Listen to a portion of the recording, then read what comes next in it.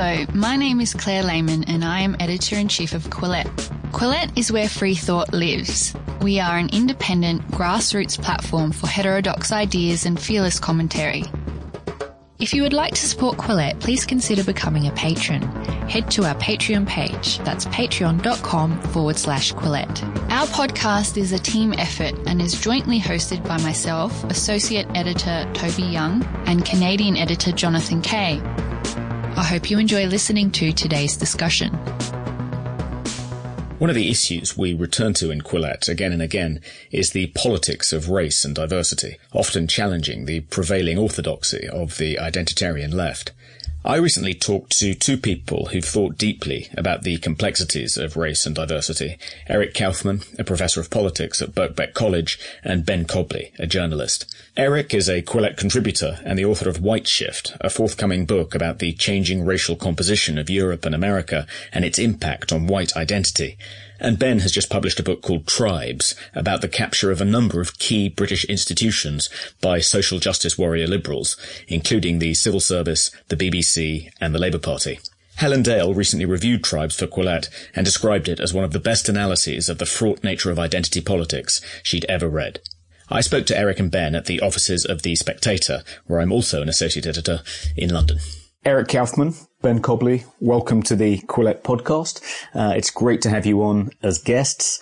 I want to ask you to begin by telling us a little bit about yourselves and about the books. The book, in your case, Ben, that you've just published, and Eric, in your case, that you're about to publish. And we've just reviewed your book, Ben, in Quillette. Helen Dale reviewed it. It's fair to describe that review as an out-and-out rave, I'd say.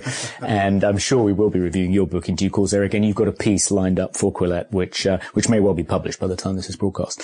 So, Eric, let's start with you. Tell us a little bit about yourself and about your book. Sure. Thanks, Toby. Well, I'm a professor of politics at Birkbeck College, University of London. I've got a very cosmopolitan background. I was born in Hong Kong, lived in Tokyo for many years, grew up in Canada, and have been in London for over 2 decades. And I've had a long-standing interest in questions of national identity, especially as they intersect with demographic shifts in the world. So immigration as intersecting with national identity. And I've written a fair bit on this concept of ethnic majorities or dominant ethnic groups, because in the ethnic studies literature, there's been quite naturally a focus on groups that are different, minority ethnic groups, but there's been a lot less focus on majority ethnic groups. Part of this is I did a book in 2004, which looked at the United States and the decline of the Anglo-Protestant ethnic majority in the United States as a result of large-scale immigration from Europe, and how that changed the politics of America. And I think we're very much in a similar moment in the West to where the U.S. was, say, in the early 20th century. The book is entitled White Shift, Populism, Immigration, and the Future of White Majorities. It comes out October 25th in the UK and late January in the US. And really the term white shift really refers to two things: a kind of external population shift outside the white majorities, which involves immigration and decline in the white proportion of the population across Western countries, declining at different speeds and from different levels depending on each country, and how, in my estimation, that's sort of the principal driver of the populist upsurge that we see. But secondly, the second meaning of white shift is a kind of internal transformation, which I talk about, of the white majority in terms of assimilating groups who wish to assimilate into it. And there's a long history of that, and that continues to this day. So I'm arguing, in a way, down the road, white majorities will actually have a more polygenetic composition, so they'll absorb lots of other groups through voluntary intermarriage. So that's largely the hypothesis of the book. I do deal with this question of the left and its place in this story, because in a way, one of the things that I've come to realize is the cultural left, the sort of post-60s new left, the shift, which I think we're going to hear about a bit more from Ben, is something that sought to take certain questions off the democratic political agenda. So immigration obviously was one of the most important, in the sense that became seen as toxic and deviant and beyond the pale for mainstream parties to talk about. It opened up space for new political entrepreneurs. And I use the analogy of prohibition of alcohol. If the mainstream of society isn't providing alcohol, then bootleggers are going to move in to supply that. And that's kind of where we are with the populist right. It's largely it's largely an immigration-driven phenomenon, and they're simply moving in. But one of the reasons they're able to move in is because the mainstream parties were hemmed in by this politically correct discourse, which is really an outgrowth of left-wing anti-racism that has sort of indulged in a kind of concept creep beyond the commonly accepted meaning of racism to encompass things like immigration and national identity, which now are enumerated as racism and therefore off the table. So they've had that kind of indirect effect in enabling the rise of the populist right. Okay. Thank you. Ben, do you want to tell us a little bit about yourself and about your book? Yes, so my name's Ben Cobley. I'm actually a journalist by trade, primarily in the sort of business to business area. But a few years ago, I kind of took myself out and took some part-time work and got into politics and philosophy, and an area that I wanted to explore ever since leaving university, and hadn't really sort of had the time or the ability to do. So I started on that, and in 2010 as well, I rejoined the Labour Party, which I had been briefly a member of in the very early Blair years. But yeah, I kind of thought, well, I'm on the left and I'm involved in politics. I spend time in pubs moaning about politics and about the left. So, why not join and get involved and get your hands dirty and see what's going on. So I joined Labour and got involved in my local party. And together with my interest in writing and, the journalism, I started writing about the left and what I found. So around about 2011, I started off and writing about immigration and, at that time, which, was a very difficult issue for a lot of people on the left to deal with. In fact, as now, you couldn't actually really talk about it except in one way, to say it was 100% good. So I started exploring that and found in Labour and in the related institutions how identity politics was just so strong, so politically powerful. It's almost like the uncontested area of Labour politics. Everything else seemingly was on the table. And then around 3 or 4 years ago, the idea of a book came to mind and I started writing it. And the idea was, basically to write about how identity politics works and some of the problems with it. But of course, as I did it and explored the ideas and explored my own ideas, it developed into something a bit different. And so The Tribe is what eventually arose out of it, after several years of hard slog on my own. So yeah, that's just been published. It was published in July. And yeah, so interesting times at the moment.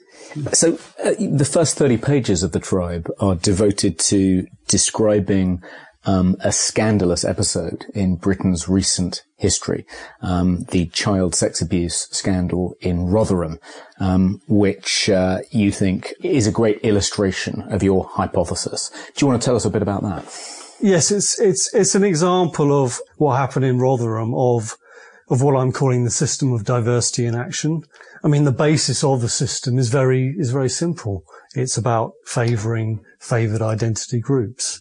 And it's a way of relating to the world through seeing some identity groups as favoured and others as not. It's a very simple way of addressing the world in that way. And in the Rotherham case, you found that obviously I find it very difficult even to talk about, really. I mean, we're talking about 1,400 apparently children who were abused, mostly by British Pakistani Muslim men. In that town, and it was widely known by the authorities, by the social services, by the police, and yet for years nothing happened, or rather when anyone tried to do anything about it or even talk about it, they were shouted down as racist. And the local community leaders, a lot of them involved in the Labour Party, some of them councillors, worked to prevent any investigations into this. I mean, you have the tragic episode, but also that it's a very political event going on. in terms of identity politics, that the relation going on there is protection or favoritism towards a favored identity group. Another aspect of it, of course, is in the system of diversity, another favored group is women, of course. So you would think that girls, the girls who are abused, would also be favored by the system. But at a local level, you don't have that level of feminist activity. The feminists tend to be much more interested in elite level activity, like women on boards and in parliament and stuff like that. So there wasn't aspect of political action going in to protect these children. There were some, noble exceptions to that. I think Julie Bindel, for one, she's a very well-known feminist. I don't think she was interceding in Rotherham especially, but she was very aware of the issue and had been writing about it and had been shouted down as racist and all the rest of it. But it didn't have the traction there. Actually what happened for many years politically was that the abusers prevailed.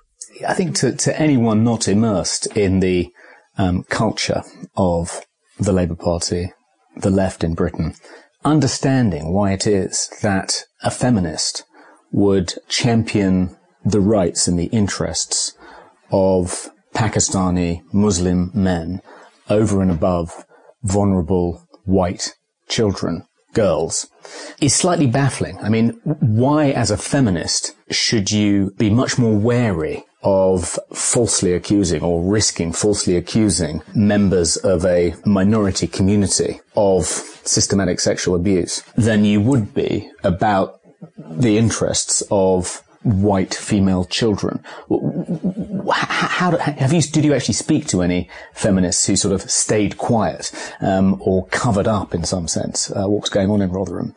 Well, this isn't really the level that my book was going down deep into, say, the Rotherham issue. So it was dealing with it much more on a secondary level. So dealing with, official reports that have been produced and newspaper articles and all the rest of it. I wasn't digging deep into that particular issue. I was doing an overview of the system and looking at Rotherham as an example of that. Can I just bring Eric in here? So the perception amongst white working class groups who have traditionally or did vote for left-wing parties, the perception that those parties have been captured by identitarians who put the interests of minorities above those of the white working class when it comes to immigration, housing, crime, and so forth. That perception, whether right or not, though it sounds from Ben as though that's pretty accurate, has contributed to the lack of electoral success for various left-wing parties and to the electoral success of right-wing populist movements across Europe. Do you think that the leaders of left-wing parties have made a Machiavellian calculation, have thought to themselves, well, the white population in my country is declining. As a customer base, I don't want to invest any more in them. I'm going to invest in this growing customer base, and there might be some short-term teething problems, and we might find it difficult to find electoral success in the near future. But in the long term, given the demographic trends which you write about in your book, it's actually in the interests of my party to ally itself with a coalition of different minority groups than with the white working class. And is that a Machiavellian political calculation that the leaders of left-wing parties, like the SDP, for instance, in Sweden, have made? Or is it just an unforeseen consequence of them sort of becoming gripped by this sort of identitarian fever? Yeah, I think it's very much the latter. So I think that Europe, if you take the median voter in Europe, the median voter will be white until the end of the century. There's no way that in Europe that can be an electoral strategy.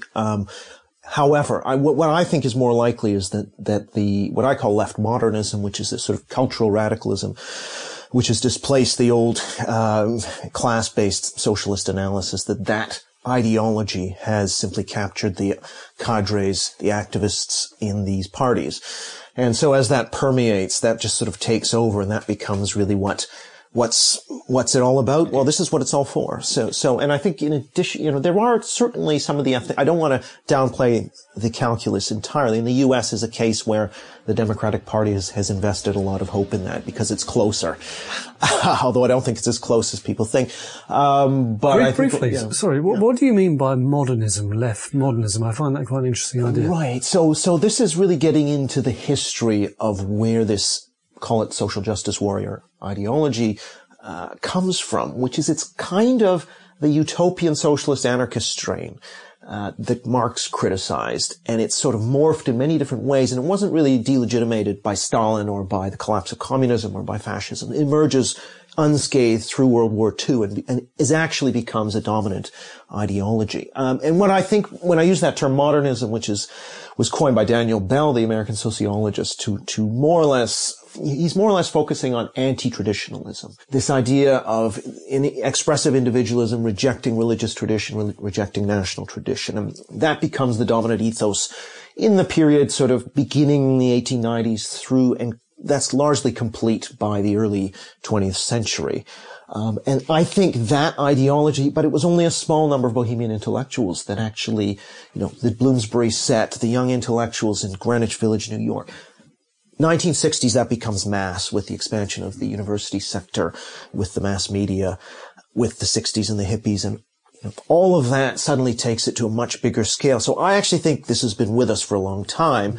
Now it's more doctrinaire because they're dominant now, whereas before they were the minority.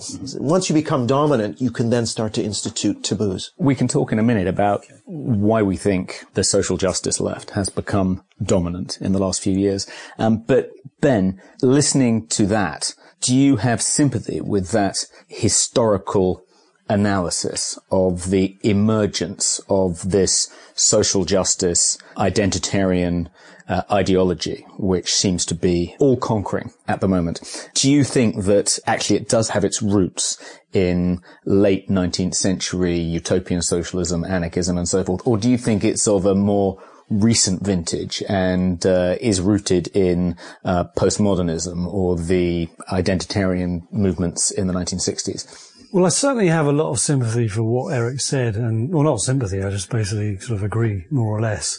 But it's not my area of expertise, and it's not what I sought to do in the tribe, is write a history, right. Say what the roots of this, where has it come from. My aim was to say, here we are now, and this is what's happening right now, and this is how it works. I think it will be a completely different work, and a really interesting one I'd love to read or even write, is where, trace those roots and where it came from, but it's not really my... Do you have a theory in the tribe about why we are here now? How we, why it is that the hard left, the regressive left, has effectively captured the soft left and captured left-wing parties that until quite recently have been fairly moderate, like the Labour Party? Well, I don't think it completely has, really. I mean, especially if you look around the rest of Europe. I mean, Corbynism is quite an anomaly, I think, in a way.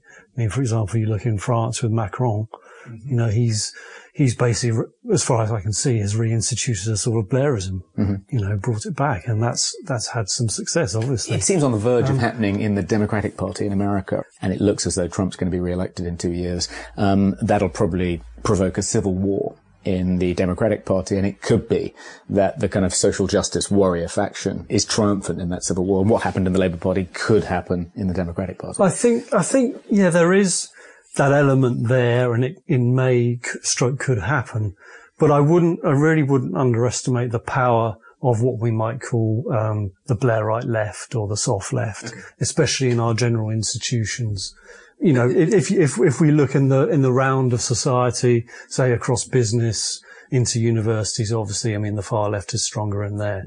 But I still think, that soft left thing, or rather the far left hasn't mounted a takeover yet at all. And I would find it unlikely that they would win an election. Can I just come in here on this? Because I wonder whether there's a distinction to be made between far left. I mean, if one's a radical redistributionist, whereas Blairism, you could argue, was actually reasonably friendly to a certain kind of diversity rhetoric. I mean, so I'm not sure whether left-right is the best way to think about this. Yes. I mean, you can be sort of social justice oriented and culturally oriented. Like, Google would be an example of this fusion of that sort of bohemian countercultural ethos with the capitalism. And that was kind of what Bell talked about in his book in 1976, this fusion of the bohemian and the bourgeois, or Rise of the Bobos, which is the same theme that actually meshes, this kind of ideology really meshes, the new left ideology meshes very well with capitalism.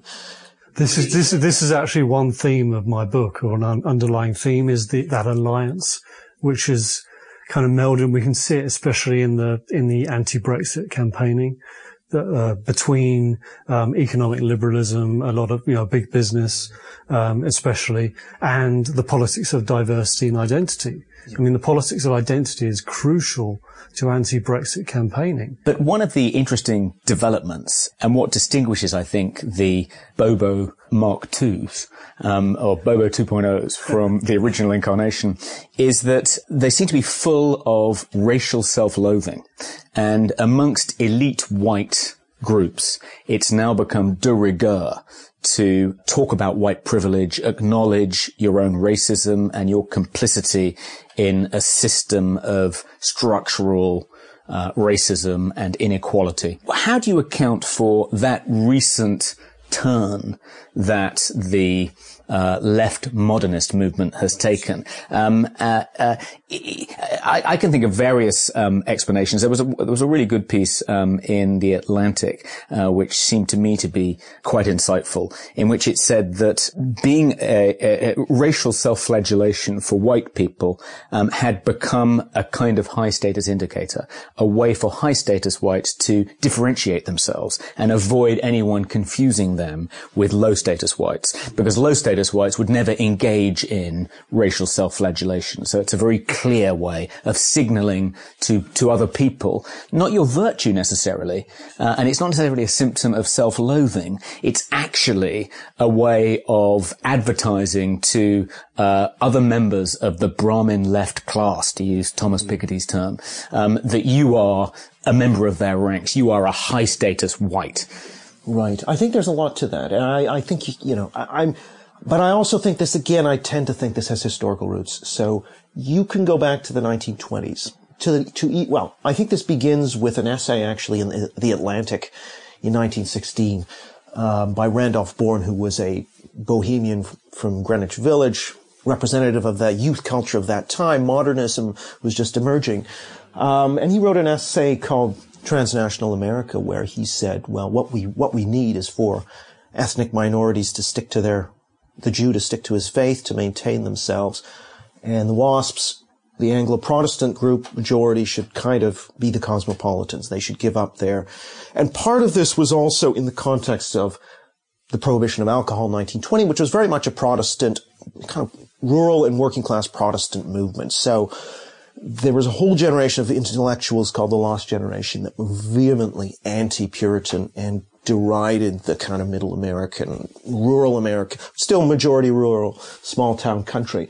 And that's kind of the beginning of your your own group, right? So we want to dissolve our own group because we are in some way, and also we're less interesting than those African Americans with their jazz and the Greeks with their, so it's partly seeing the exotic as wonderful and expressive and your culture as repressed and buttoned up. And that kind of influences through the beats as well, except it now becomes, what happens is when the Catholic whites merge into the Protestant whites, it's no longer about being anti-WASP, but it's now it starts to become anti-white. So the squares versus I think it was Jack Kerouac who was living amongst the Mexicans and said how great it was. And now he's, of course, derided as cultural appropriation, but back then he was very radical.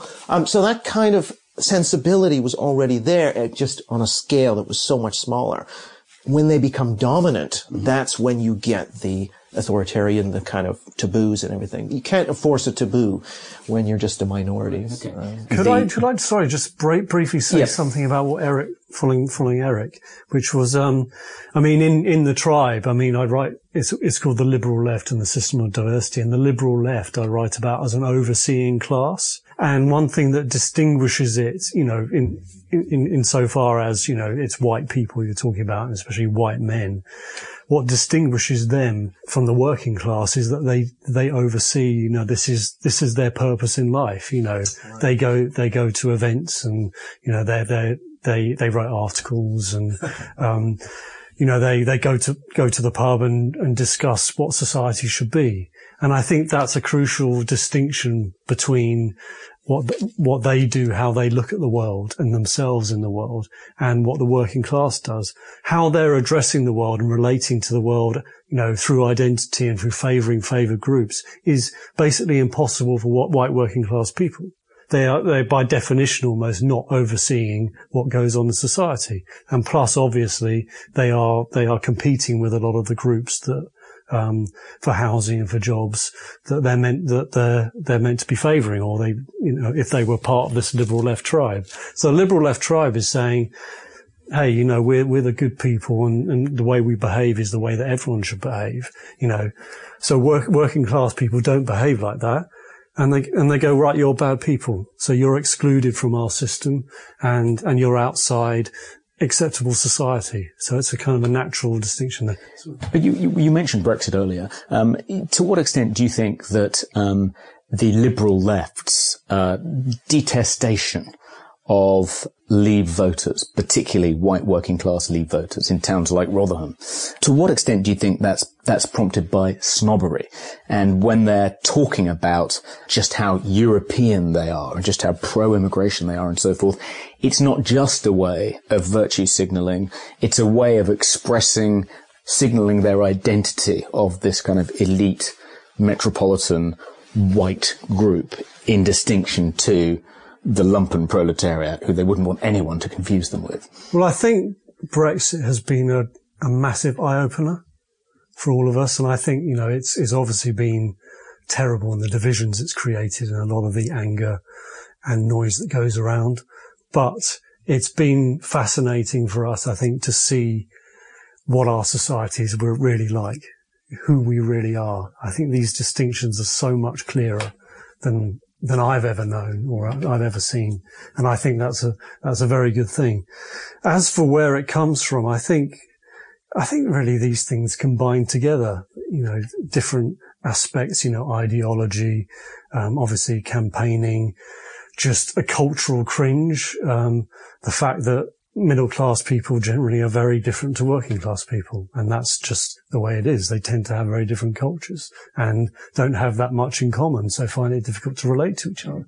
So a lot of these things tend to come together and wrap around each other. And I think through political campaigning and social media as well, you can see that process happening of trying to come up with messages that kind of fit us and make us feel good about ourselves and how we can relate to different people and also win, of course, politically.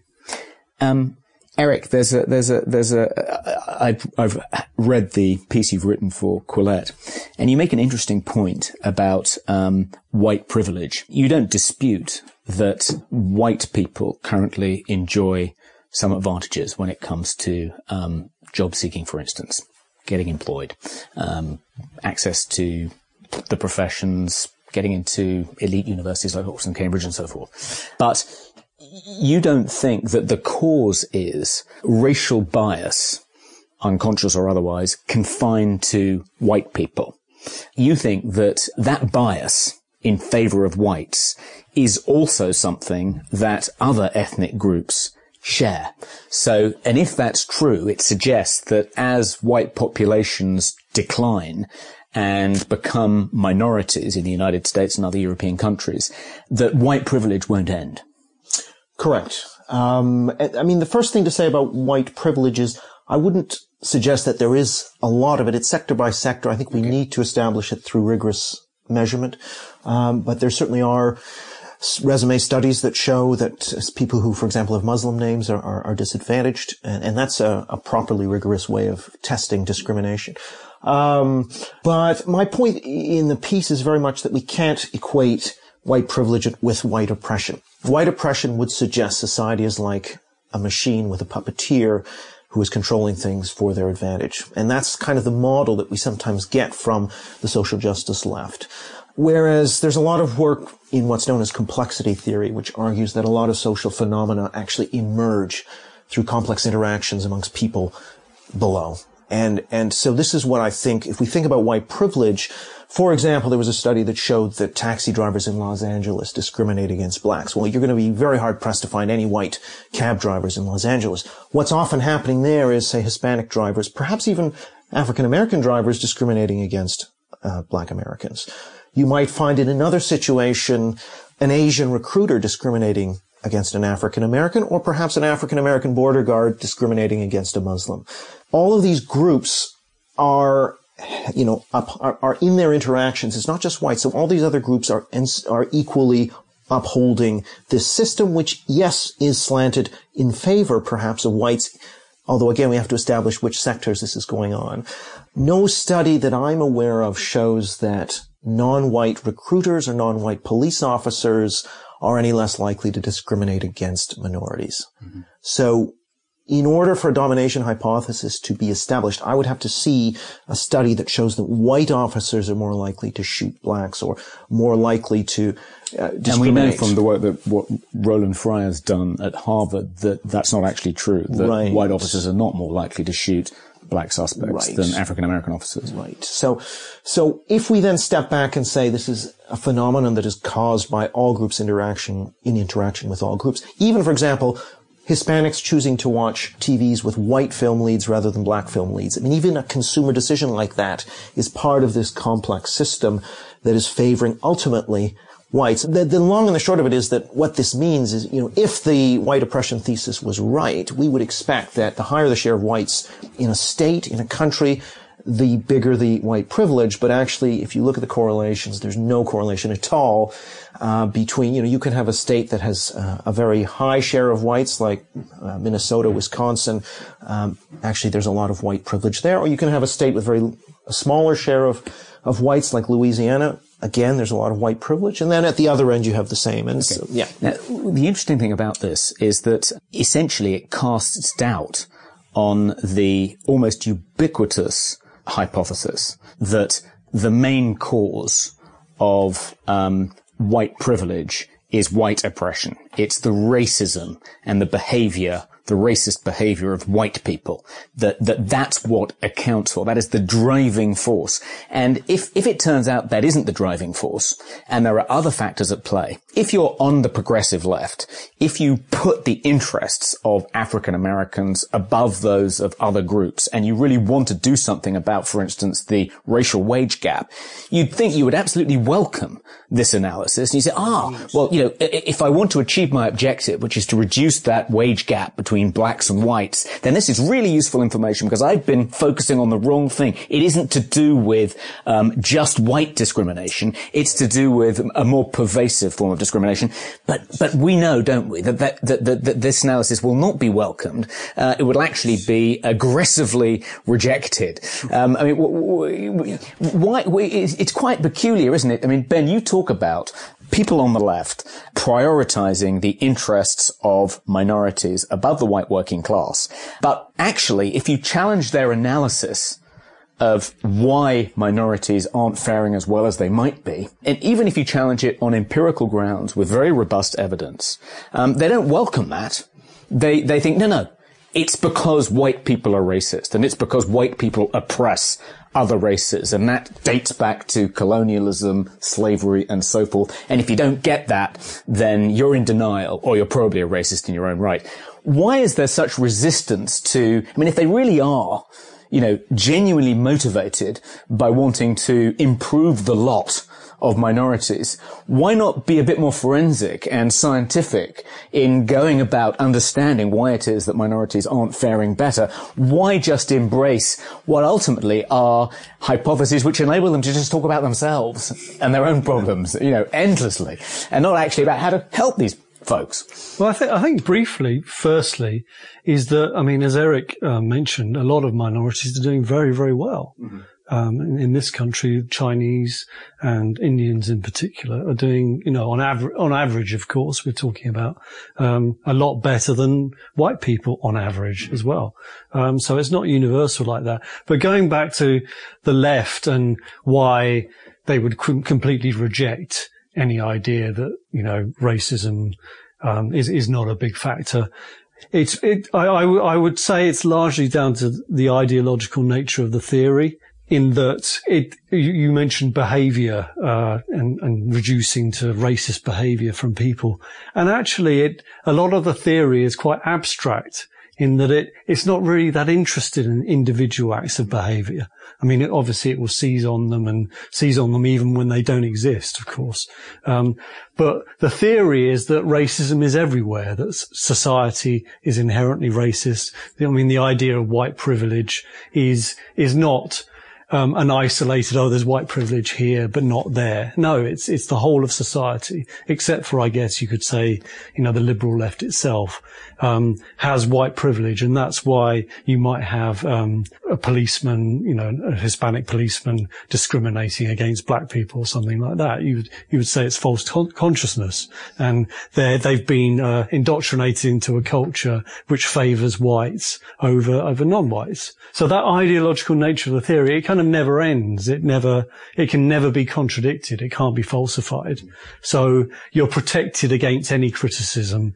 It's you could call it a priori knowledge of the world. So against which any actual empirical knowledge of the world or any experience we might have, or say of racism not happening, is not representative of the real reality. If you are going to locate the current moment in this left modernist tradition dating back to the late 19th century, how do you account for a recent shift? Tell me if you accept this characterization. You may not, but it seems to me that a recent shift is that the left used to believe in egalitarianism as a principle that would apply to everyone as individuals.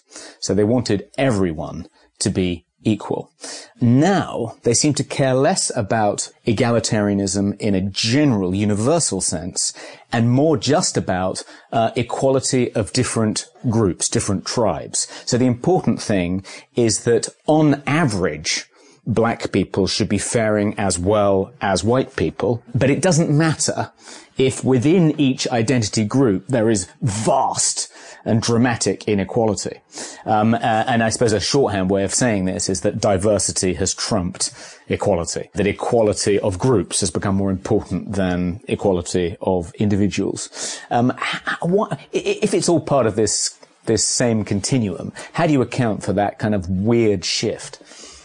Well, or do you reject it? No, I think there has been a shift, but I also think we can find antecedents to a lot of what we see. And, again, in that hatred of one's own group, diversity is something that goes back to the young intellectuals, this idea that diversity is expressive and we are repressed. So I think there are a lot of taproots for this.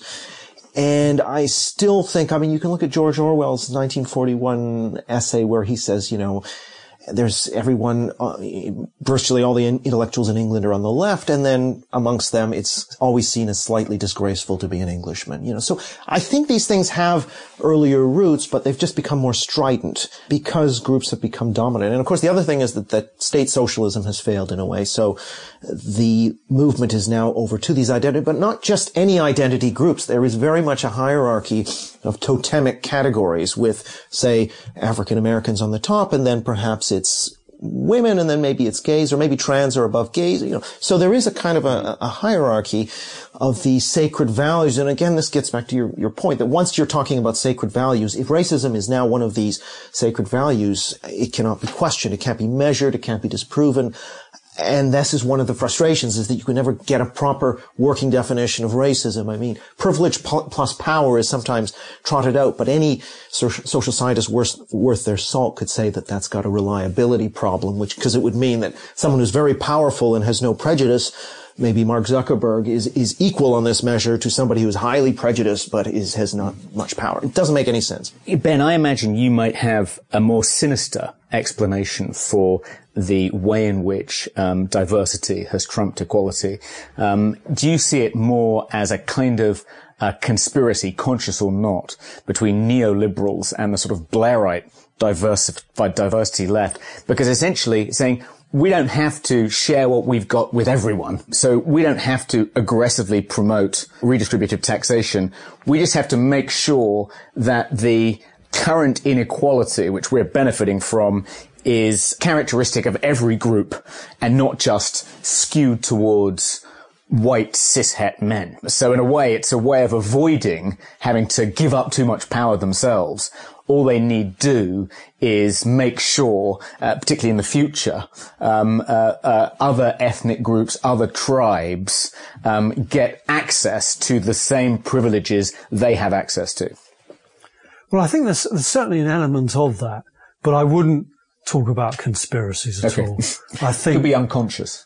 Yeah, maybe according to this type of theory we're talking about. But I think most politics does happen by accident, and it's more about alliances and accommodations, finding something in common, as we've seen with Brexit, rather than philosophical alliances. And although we could say, of course, with the diversity ideology doesn't really interfere much with economic liberalism, for example. But yeah, like I say, I think it really comes together by accident for the most part. And the power aspect is a part of that, of course. For the overseeing tribe, they want to keep their power, and, businesses, of course, generate money for the economy and all the rest of it. And, so they're good people to ally with. They're powerful people, and, they have a large influence in society. So power begets power and joins each other, and they fight in the same sort of cause. But, once those causes are gone, they could easily fall apart over something else, I guess. Especially, as maybe as we were talking earlier, the far left gains more power, and obviously has a lot less in common. Well, so let's round this off by just each of you making a prediction. So we've talked, I don't like prediction. Maybe prediction is the wrong word. Prognosis. We've talked about the seemingly unstoppable rise of the identitarian social justice warrior left. Do you think that that cult has reached its high watermark, and it can only go downhill, and its grip can only be loosened from now on? Or do you think we're just in the nursery slopes of their onward march, and in a few years' time, it'll be even worse than it is now, and we'll see even more restrictions on what we can discuss, and say even more persecution of various kinds of people with heterodox opinions, less viewpoint diversity in universities, less tolerance of dissent within tech giants and on the New York Times and so on and so forth? Is it going to get worse, or has it peaked? It's a very interesting question. I mean, I think one of the things, because I see this as a more long-standing trend that goes certainly back to the 60s, what I think is different this time is, okay, yes, it's true that we've seen things like trigger warnings and no platforming increasing, but I think that's actually the less important trend than the fact that that is now making it into the right-wing media, and the right-wing media is now playing this as part of their politics. That didn't really occur. If we go back to Afrocentrism in the 1980s, for example, I mean, this was largely a small debate confined to intellectuals. Now it's become a major issue, especially in the United States, more so than here. So it's become politicized, and you've got people like, Jordan Peterson, who are mass phenomenon. Whether that actually changes the institutions themselves, I'm not sure. If you have a very polarized society, they may just dig in, which appears to be what's happening. I mean, it feels like the kind of last gasp of the sort of left modernist tradition, and that it's coincided with kind of almost catastrophic electoral defeat, kind of globally, for left-wing parties. And you would think that would prompt a bit of soul searching and a degree of reinvention. I mean, it doesn't appear to be doing anything of the kind at the moment. Why not? I think we need to differentiate between left-wing parties. Yeah. So, for example, in Denmark, the left-wing party very much has moved to endorse immigration restriction, for example. And that trend appears in even Macron. But it's the intellectual sphere, the cultural, the high culture that hasn't changed. Okay. So that's where I haven't seen the shift yet. Okay. Ben. High watermark or nursery slopes? I mean, like Eric said, this is a really interesting question. I mean, I'm no prophet of the future, but I'd say a few things. I think I'd agree with Eric that politically and electorally, clearly it's not popular, as a general fact. And the more this sort of stuff is publicized as being what the left is all about, the more the left is in trouble, as I see it, electorally. For example, in this country, we've had a conservative government or conservative-led government for 8 years. And yet, what I call the system of diversity is still expanding in this country. The police are rolling out their hate crime units and various identity politics. We just added a sixth category of hate crimes to the hate crime kind of list of sins. Is that the Stella Creasy misogyny thing? Yeah. And I mean, how do you define that in order to lock people up? I mean, it's pretty scary. We're looking through the looking glass. And I mean, I don't know how that will fare, but I'm guessing it will have quite a lot of sympathy from in government and in the civil service too. And that's the wider point, and that I talk about a lot in my book, is that this sort of politics is now immersed, it's embedded in our institutions, in most of our major institutions, in our universities, in the wider education system, in the media in particular. I mean, Channel 4 is quite an extreme example, I think, but also the BBC as well. And they're very much concerned with favouring favoured groups, as I say, and giving representatives of these favoured groups as victim groups a voice. So promoting victimhood of those groups and publicising it as a habit, and you see that a lot more in the media now. So I think my instinct is it certainly has some way to go. And I mean, there's a lot of activists, a lot of organisations that are working hard to expand, push this out, and against that, you don't really have very much. I mean, you may talk about the tabloid media, and, maybe, the Spectator perhaps, and a few other, publications, but really we're not talking about very much political power here at all. I mean, very quickly, I would say that I think that the centrist media actually was fairly favorable to Jordan Peterson. And the other thing I would say is even in universities, for example, a lot of faculty are actually more center-left and liberal-left. So I wouldn't, it's a small group of very vocal people who are in control, but I think the potential is there to switch, because I think a lot of people actually see them as crazy, but are unwilling to kind of stand up. I think actually just briefly in America, I think, in that tradition of America's 5-10 years ahead of this country, I think I can see there is more activity and concerted activity to change things over there. I mean, you mentioned Jordan Peterson, Jonathan Haidt as well. I mean, these are people that are gaining a lot of traction and a lot of attention and are setting up new institutions. Here, we haven't really got that. Okay. And I think you probably had Quillette to that list. But thank you very much. Yes. Thanks, Eric. Thanks very much. That was really interesting. Cheers. Thanks. If you would like to support Quillette, please consider becoming a patron.